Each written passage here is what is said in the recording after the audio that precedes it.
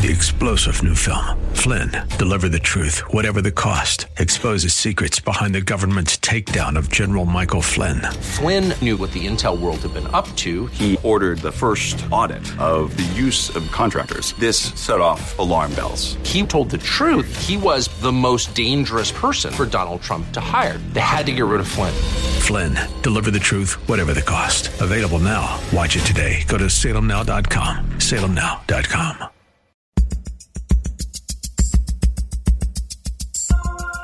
It's Lifeline with Craig Roberts. He's the host of Northern California's longest-running conservative talk show.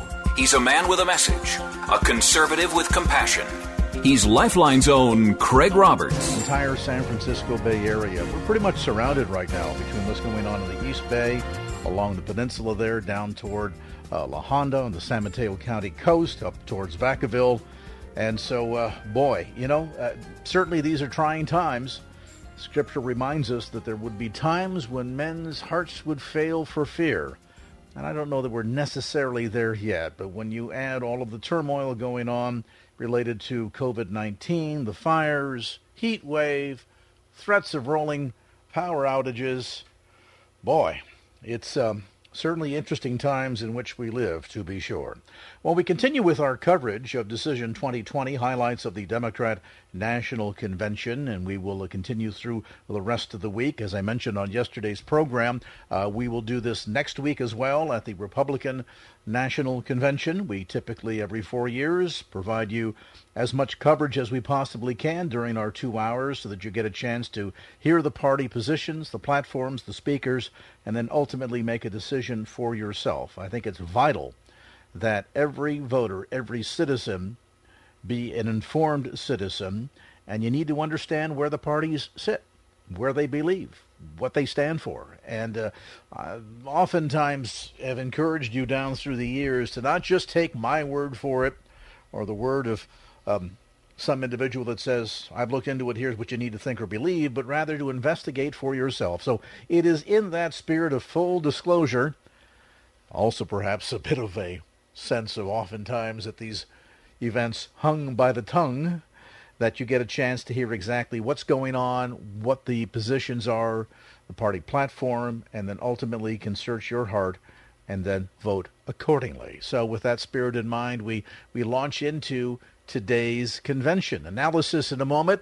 First, we hear from the chairman of the Democrat National Committee, Tom Perez. It's great to be here in Milwaukee, a proud union town whose grit and character reflect the resilience of our party and our country. There's no doubt these last few months have been tough, but good leadership means being able to adapt to any situation. And I want to thank the people of Milwaukee for being such gracious and flexible hosts. It's also great to be back in Wisconsin, where I was lucky enough to marry my wife, Anne Marie, a little more than 3 decades ago.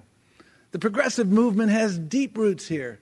And since today is the 100th anniversary of the 19th Amendment's ratification, we should point out that Wisconsin was the first state to ratify it. What's more, in its one-word motto, forward, Wisconsin captures something so important about America. The way that no matter what challenges today brings, we always believe a better future is possible. That's what my parents believed when they emigrated to this country nearly a century ago, fleeing the iron fist of a brutal dictator in the Dominican Republic. This nation welcomed them with compassion, and they quickly learned that their hope of building a better life through hard work was shared by generations of Americans. Indeed, every American story is a story about that hope, that sense of possibility. It's what unites us, defines us, and it's what sustains us now. We will work to meet our extraordinary challenges because progress is made by the hopeful, not the cynical. And we will do that work together because movements are built by the many, not the few. And as you watch tonight's decidedly unconventional roll call and reflect on the diversity of our nation, remember, you too are part of the American story. And no matter where you come from, or where you're watching from tonight, you have a place in Joe Biden's Democratic Party. As our coverage of Decision 2020, highlights of the Democrat National Convention continues, here are some takeaways from the second night of the convention, when former Vice President Joe Biden was formally designated as the Democratic 2020 nominee. In some ways, the DNC has thus far felt as much as a messaging operation as an effort to bait President Trump. On Monday night, for example, former First Lady Michelle Obama led the effort, calling into question President Trump's fitness for office. Much of the attacks on the president seem to be the overarching message of the convention, also seemingly intended to get the president's goat. The president also suggested early Tuesday night that he was indeed watching the convention. Generally, you'd like to have your convention to be about your candidate. Jill Biden's speech, focused on her husband and his character, was the exception. Democrats in 2016 bemoaned Trump's ability to constantly dominate the news.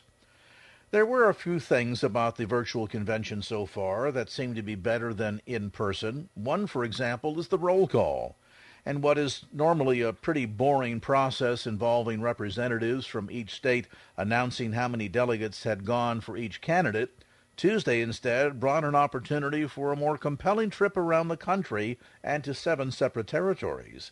Each state got a chance to display a scene and offer a message it wanted to emphasize. The representatives from Oklahoma and Texas, for example, took the opportunity to point to tragedies in Tulsa a century ago and El Paso last year. Puerto Rico and other territories emphasized they were U.S. citizens too, Tennessee noting that it was the deciding state on giving women the right to vote. Wisconsin was noted as the first state to ratify the 19th Amendment.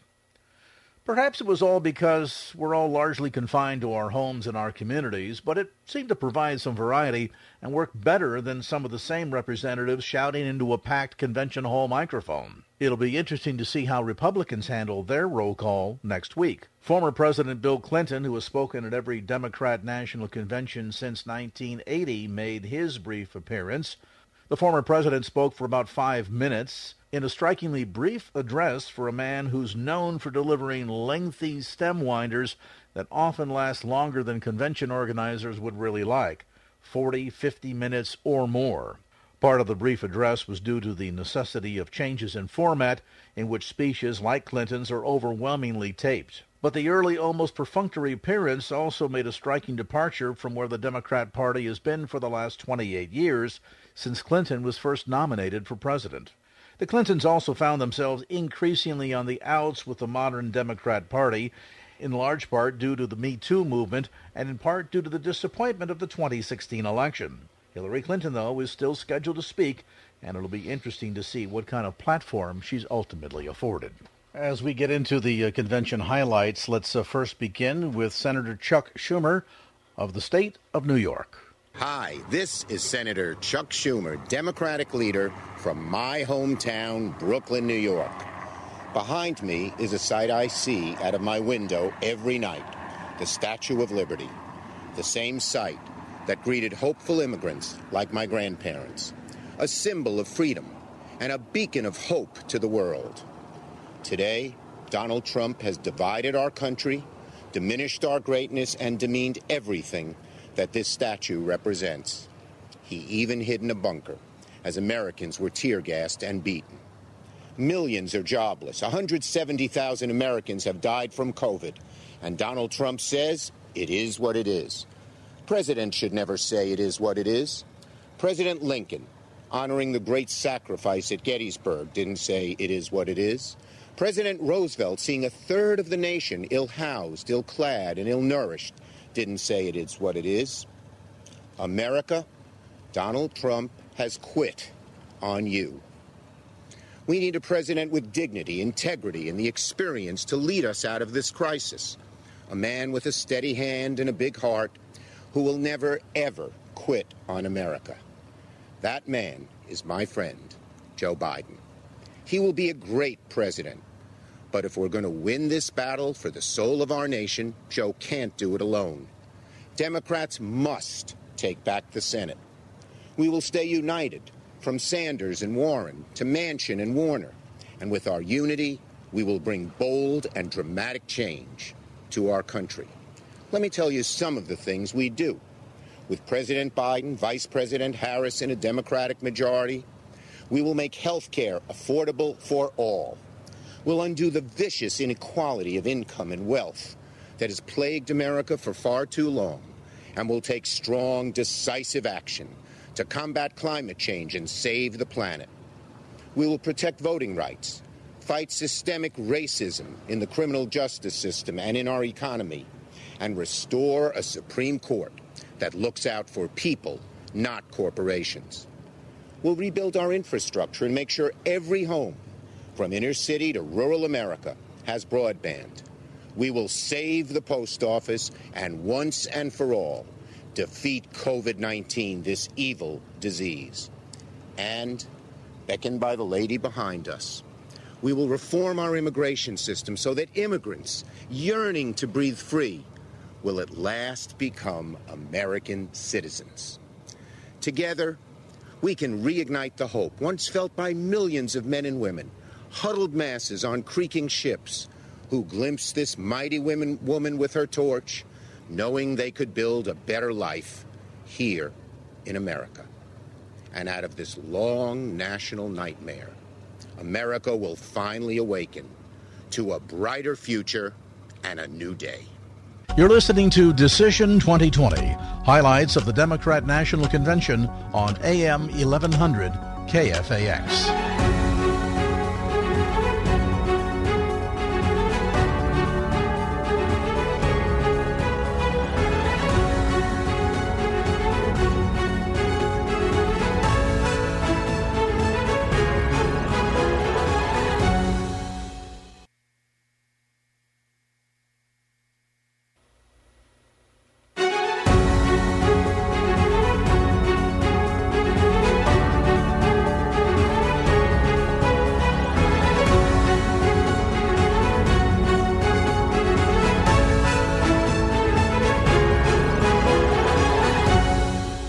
Welcome back to our coverage of Decision 2020, highlights of the Democrat National Convention here on KFAX.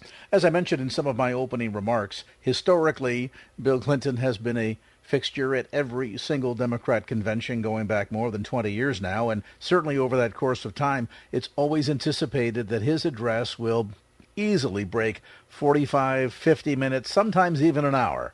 Not so much now, particularly with the new format. This is unbelievable, but Bill Clinton's address just lasting under 5 minutes. Good evening. A presidential election is the world's most important job interview. At the end, we hire a leader to help us solve problems, create opportunities, and give our kids better tomorrows. That's a tall order this year, with the COVID-19 outbreak on a path to killing 200,000 people and destroying millions of jobs and small businesses. How did Donald Trump respond? At first, he said the virus was under control and would soon disappear. When it didn't, he was on TV every day bragging on what a great job he was doing, while our scientists waited to give us vital information. When he didn't like the expert advice he was given, he ignored it. Only when COVID exploded in even more states did he encourage people to wear masks. By then, many more were dying. When asked about the surge in deaths, he shrugged and said, "It is what it is." But did it have to be this way? No. COVID hit us much harder than it had to. We have just 4% of the world's population, but 25% of the world's COVID cases. Our unemployment rate is more than twice as high as South Korea's, 2.5 times the United Kingdom's, more than 3 times Japan's. Donald Trump says we're leading the world. Well, we are the only major industrial economy to have its unemployment rate tripled. At a time like this, the Oval Office should be a command center. Instead, it's a storm center. There's only chaos. Just one thing never changes: his determination to deny responsibility and shift the blame. The buck never stops there. Now you have to decide whether to renew his contract or hire someone else. If you want a president who defines the job as spending hours a day watching TV and zapping people on social media, he's your man. Denying, distracting, and demeaning works great if you're trying to entertain or inflame. But in a real crisis, it collapses like a house of cards. COVID just doesn't respond to any of that. To beat it, you've got to actually go to work and deal with the facts. Our party is united in offering you a very different choice. A go-to-work president, a down-to-earth, get-the-job-done guy, a man with a mission to take responsibility, not shift the blame, concentrate, not distract, unite, not divide. Our choice is Joe Biden. Joe helped bring us back from a recession before, and he can do it again. In 2009, Barack Obama and Joe Biden started with the worst economy since the Great Depression. And when they were done, they delivered more than 6 straight years of job growth. What did Joe do? He accepted responsibility for implementing the Recovery Act. His work created a lot of new jobs and started many new companies in communities across our country. Now Joe's committed to building America back again. How? He's given us smart, detailed plans to invest in areas vital to our future. Innovative financing for modern factories and small businesses. Good jobs in green energy and conservation to combat climate change. A modern infrastructure that brings small-town and rural America the connectivity and investment others take for granted. And a plan to ensure that Black Americans, Latino Americans, Native Americans, women, immigrants, and other communities left behind are full participants in our economy and our society. Joe Biden wants to build an economy far better suited to our changing world. Better for young people, better for families working and raising their kids, better for people who lost jobs and need new ones, better for farmers tired of being collateral damage in trade wars, better for workers caring for the sick, elderly, and people with disabilities, better because of a living wage and access to affordable higher education and health care, including prescription drugs, and to child care, a secure retirement, and for the first time, paid family and medical leave. Joe won't just put his signature on a check and try to fool you into thinking it came from him.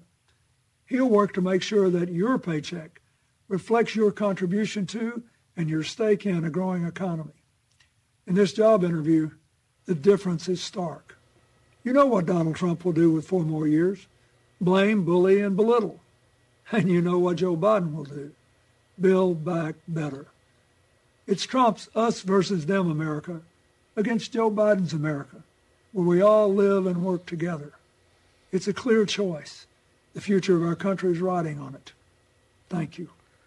Remarks from the DNC convention by former President Bill Clinton. One of the other people to make an appearance is former member of the Georgia House of Representatives, Stacey Abrams. This nation belongs to all of us.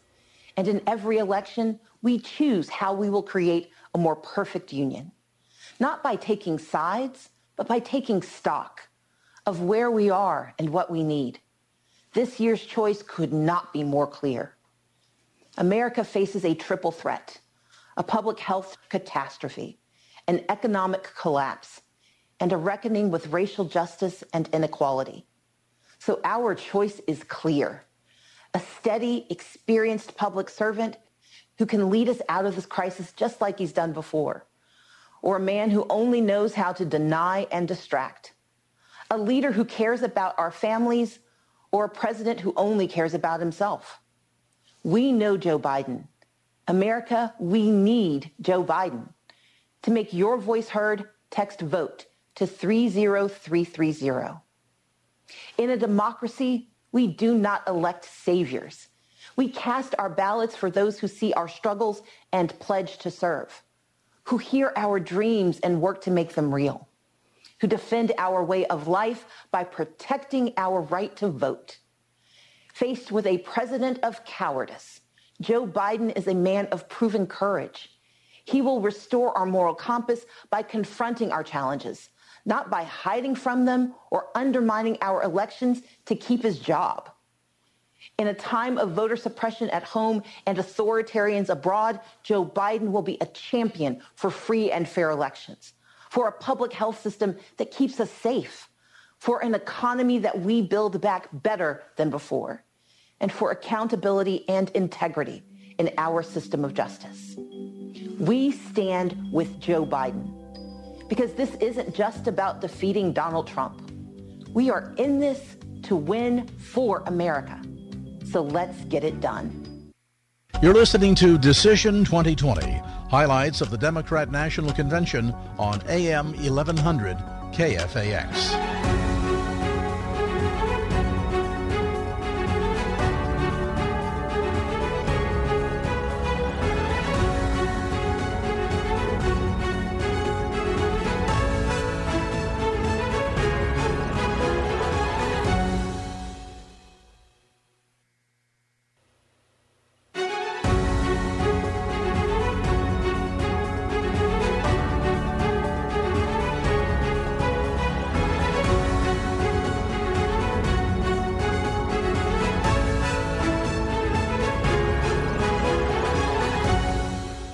Welcome back to Decision 2020, highlights of the Democrat National Convention here on KFAX. And as we sort of pause in the action for the moment here, if you've been paying close attention over the last couple of days here, you'll note that amongst all of the talk and all of the campaigning related to the push for Joe Biden, that while the convention speeches have perhaps been long on criticism of the current administration, they've been very short on policy, and in particular some of the more urgent policies that need to be addressed and certainly are continuing to present a challenge, and that is related, of course, to COVID-19 and education.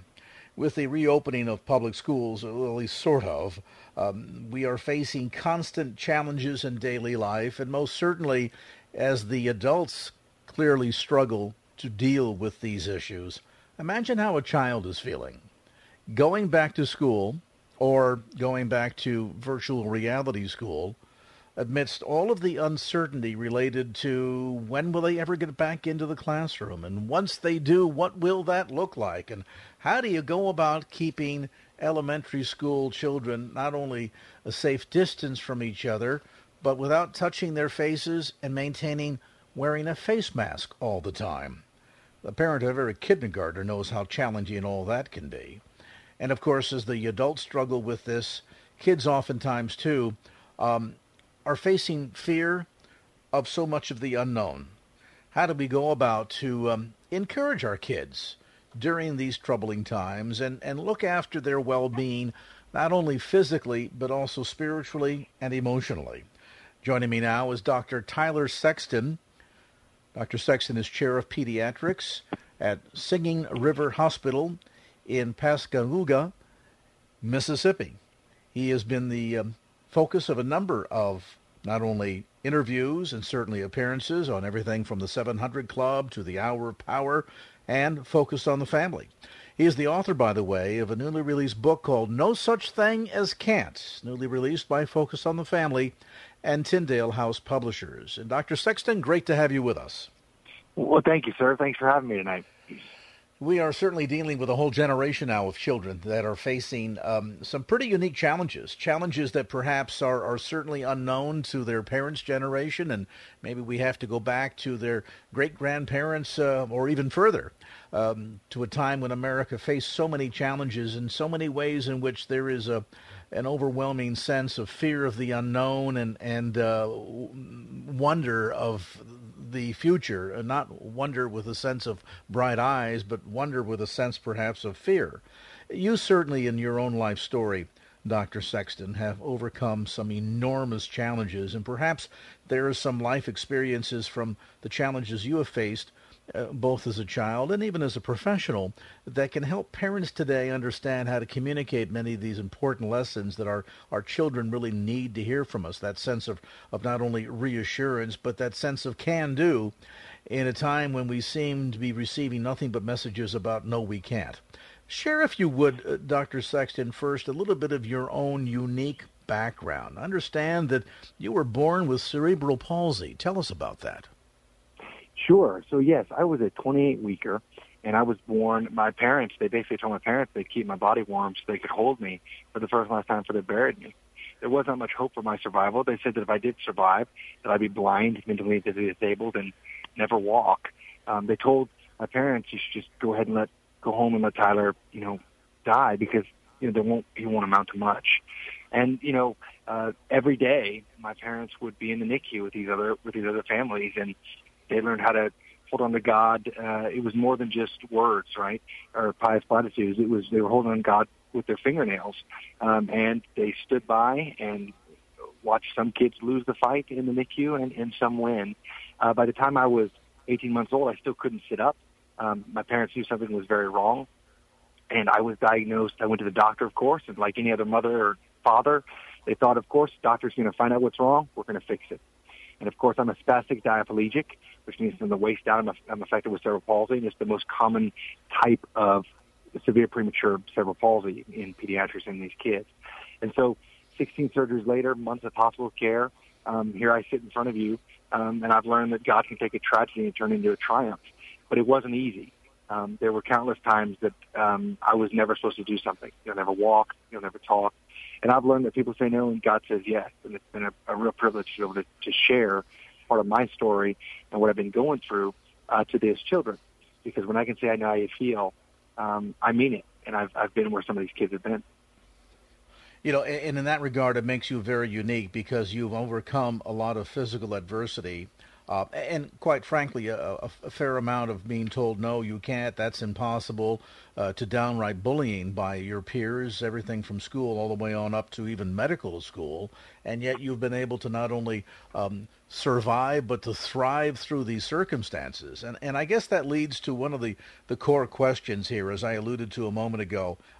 We as adults are struggling with so many policy-related issues during this current political season, trying to figure out how we can best respond.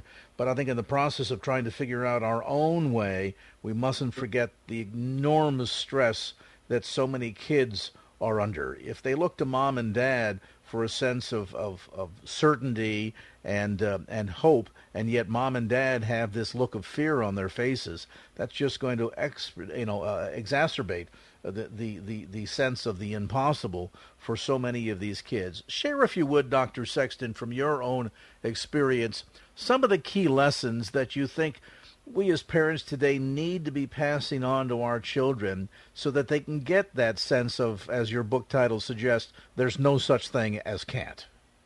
Sure, and that's a great thing, and you're right. The world we're living in right now is just unique. And one thing I will tell people all the time is in order to fight your fear, you have to feed your faith. And I've learned that very much in my own life. You know, when I was younger, and then even as I got older, there's been so many times in my life where I was told, it can't be done, you'll never be able to do this. And, for example, you know, all in our lives, you know, it talks about in the Bible where it says, the word is a lamp unto our feet. It's step by step. It doesn't talk about a fog light or a flashlight or a spotlight. Because I'll tell you some stories in my own life. If I knew what I was going to overcome, if I knew what I was going to experience, I would never have taken the next step. And so sometimes I encourage these parents, you don't have to have all the answers. You don't have to know what's going to happen next. You just have to take it step by step and trust in God. You know, you have to walk the rocks to see the mountain views. And there's going to be rocks in this life. We well know that. But you'll be amazed how God can turn those mountain views into incredible scenery just by stepping on every day. And that became very abundantly clear to me, even as early as fourth grade. I'll never forget, I was in fourth grade, and there was a substitute PE teacher, and I was we were doing PE, and I was trying my clumsy attempts of jumping jacks. And I was jumping up and down, and the PE teacher substitute said, "Hey, kid, is that the best you can do? Quit clowning around." And that was the best that I could do. All my friends were laughing. The whole school saw it. I went home that day, and I told my mom I didn't want to be me anymore. And she took me to my room, and she started throwing everything out of my room, my toys, my pictures, my Nintendo. Who doesn't love a Nintendo, right? So she threw everything out, and she said, what can't I take away from you? And I started to cry angrily, bitterly. I said, I don't know. You've taken everything. She kept throwing everything out. She said, what can't I take away from you? I said, I don't know. She said, I can't take away who God made you and the spirit he gave you, that I was alive and I'm me and I was a blessing. And I learned that the further I got along, that sometimes the disease, the diagnosis itself is worse than the disease, that you only handicap yourself by choice. And in this world that we're living right now, no matter what you're hearing, it can be paralyzed by fear. And I'm not saying to not use some of those things and make those decisions to the best of our ability to protect our families, but at the same time to let fear cripple us. If I allowed that to do that in my own life, and I wouldn't be sitting in front of you as a doctor today. And so I've learned how to take, my fears and then turn them in my stumbling blocks I've turned them into stepping stones. And I encourage these parents to do the same in these children and for their kids, is to know, you know what, it's okay to be worried, it's okay to be trepidatious, but to not let it control you. And as you said, put up, a spirit of awareness and victory when you're working with your children and your own families in all of this time. And, I'm reminded of the fact that Scripture tells us that it rains on the good and the bad, right? And with that sense, we oftentimes need to face that reality. And as you suggest, Dr. Sexton, it is not necessarily the circumstances that cripple us, but our own attitude, our own response to those circumstances. So whether you're good or evil, it's going to rain on the just and the unjust. And yet how you go about responding to that is really going to be key to whether or not you are living in defeat or can, in fact, defeat that which is challenging you so that you can begin to live in victory. No, that's absolutely right. And for me, like I've said before in my own life, my disability gives me credibility. I've always said I'd rather walk with a limp in Christ than with a strut in the world. I've seen too much and I know too much to ever deny the power of what God has done in my life and in my family's life. And that's exactly it. And so I'm so thankful. I would tell people, like you said, praise him in the storm. God doesn't say if the storm comes. He said when they come. And if you build your house on the rock or on me, it will stand. And I think that, a lot of times I'm thankful for cerebral palsy. I'm thankful for the turmoil that it put in our lives. I'm thankful for the ridicule from the children all the way up to the physicians and the doctors and the professors that said, you'll never be a doctor. Forget that dream. That cannot happen. And I would not let anybody come see you.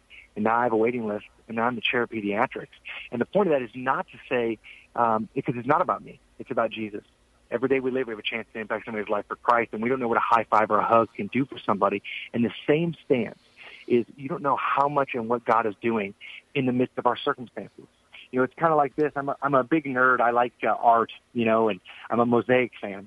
And for those of you out there, I'm talking about a contemporary mosaic where you look at a picture and it looks like a bunch of random photos. Why is that one here? And why is that one there? And I don't understand. And it looks like it doesn't make any sense. But as you notice, if you pan back on that picture, the mosaic is complete.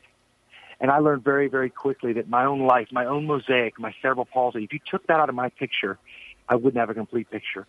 And there's so many times in our lives, what we're going through, and this pandemic and this world that we're living in right now is proof of it, where in our own minds we want to take these pictures out, or we don't think it makes any sense. Why is that? God, why are you doing this? It's hard to ask God for a little bit of something when we all need so much. But God, we need to take the lid off a little, because a little bit of faith in my life turned into a big miracle in my life, making me become a doctor. And I think we forget so much. We're trying to get to A to Z, and God says, trust me from A to B, not A to Z. Because if you trust me from A to B, I'll get you all the way to Z.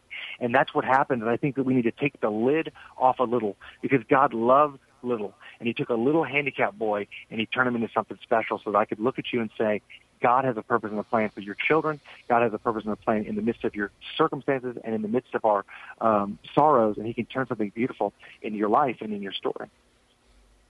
Appreciate you sharing that. I reminds me of, I think it's the painter Monet, and they often say that if you look at his work up close, it doesn't make any sense. You have to stand back, and the minute you do, the image and the beauty begins to emerge. And sometimes we can be so focused on just little tiny details, just one little tiny square of that mosaic, that we don't see any beauty in it. We wonder why it even exists and are tempted to get a chisel and pull it out thinking there's no value. Then when we stand back and look at the large picture and realize that it too plays a role in the bigger picture, then we begin to, as the scripture says, go from seeing a glass darkly to see him as he is. And he certainly wants us to see ourselves as he sees us. Dr. Tyler Sexton, again, the book is called No Such Thing as Can't, newly published by Focus on the Family and Tyndale House. You can get more information, order it online too, through the usual suspects, through Focus on the Family, or more information through Dr. Sexton's website, simply Tyler Sexton, S-E-X-T-O-N, tylersexton.com. Dr. Sexton, thanks so much for your time today. You're listening to Decision 2020, highlights of the Democrat National Convention on AM 1100 KFAX.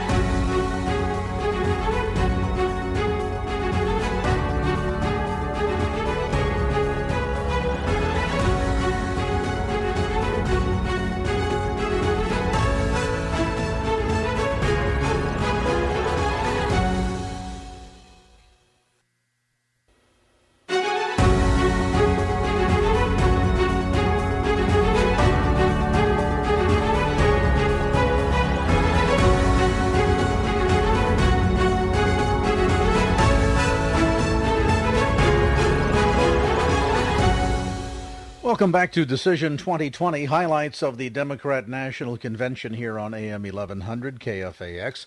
A reminder as we make our way through this week that next week, of course, when the Republicans have their virtual convening of their convention, we will provide coverage each evening as well.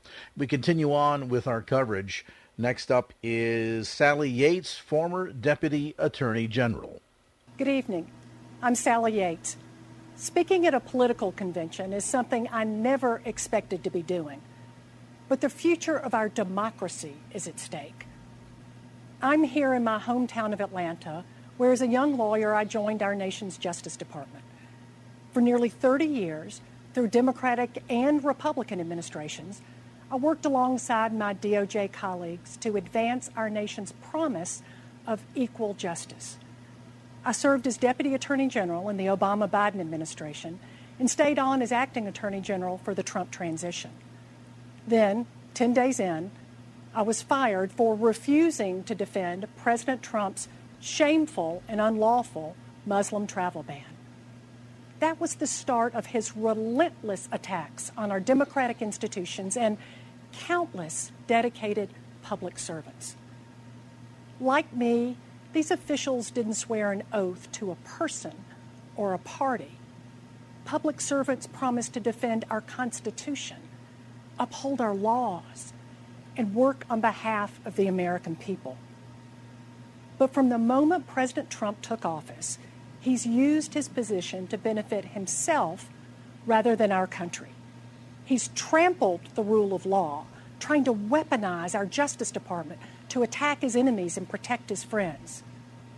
Rather than standing up to Vladimir Putin, he fawns over a dictator who is still trying to interfere in our elections. He's even trying to sabotage our postal service to keep people from being able to vote. His constant attacks on the FBI, the free press, inspectors general, federal judges, they all have one purpose: to remove any check on his abuse of power. Put simply, he treats our country like it's his family business, this time bankrupting our nation's moral authority at home and abroad. But our country doesn't belong to him. It belongs to all of us. Joe Biden embraces that. He has spent his entire life putting our country first. He has never backed down from a challenge or a bully. He summons the best in us and lives by the values that define us as Americans: service, integrity, courage, compassion. There are countless stories of Joe Biden reaching out to someone in their moment of need. Well, this is our country's moment of need. We need a president who respects our laws and the privilege of public service, who reflects our values and cares about our people. We need a president who will restore the soul of America. We need Joe Biden. That was former Deputy Attorney General Sally Yates.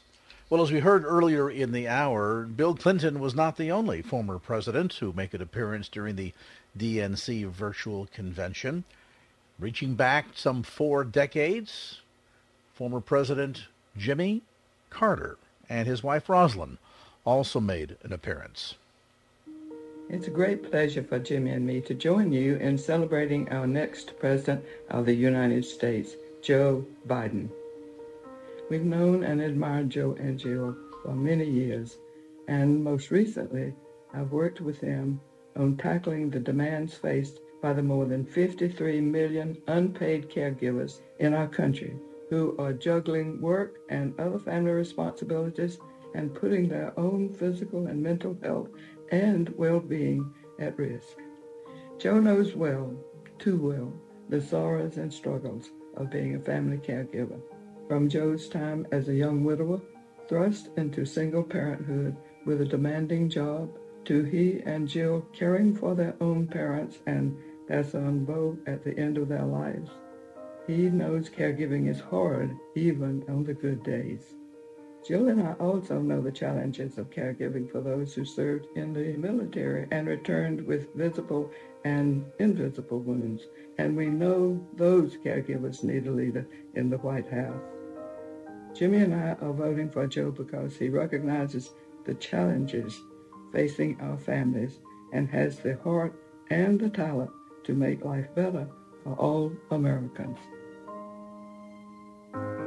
When I ran for president in 1976, Joe Biden was my first and most effective supporter in the Senate. For decades, he has been my loyal and dedicated friend. Joe has the experience, character, and decency to bring us together and restore America's greatness. We deserve a person with integrity and judgment, someone who is honest and fair, someone who is committed to what is best for the American people. Joe is that kind of leader, and he is the right person for this moment in our nation's history. He understands that honesty and dignity are essential traits that determine not only our vision, but our actions. More than ever, that's what we need. During these uncertain times, Joe Biden realizes that many American lives can be saved each day through the use of masks and testing as recommended by our medical experts. Joe Biden must be our next president.